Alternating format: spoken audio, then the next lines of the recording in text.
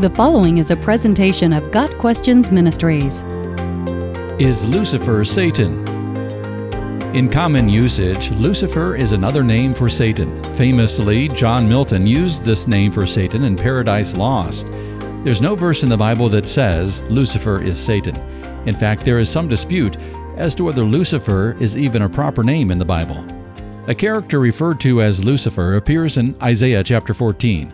The setting is a taunt against the king of Babylon, verse 4. The wicked king who oppressed other nations is brought to ruin.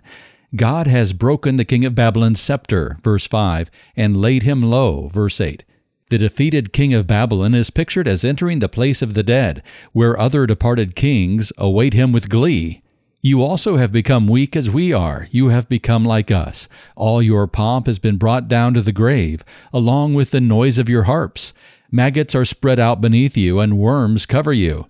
Isaiah 14, verses 10 and 11. The prophecy against the king of Babylon continues with this interesting passage. How you are fallen from heaven, O Lucifer, son of the morning!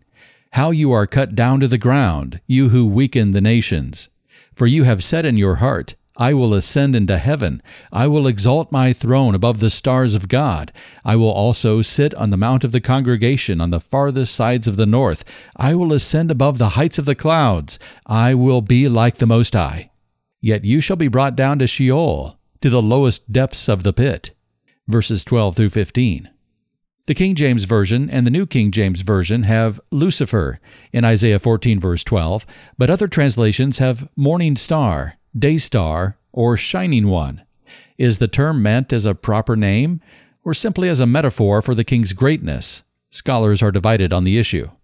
Clearly, the primary interpretation of Isaiah 14 is that of a prophecy against the human king of Babylon. However, the poetic descriptions of his grandeur, his sin, and his fate are so extravagant as to cause many scholars to consider a secondary interpretation, namely, a reference to Satan. We note that the following things are true about the king in Isaiah 14. He falls from heaven. He is cast down to the earth. He had destroyed nations.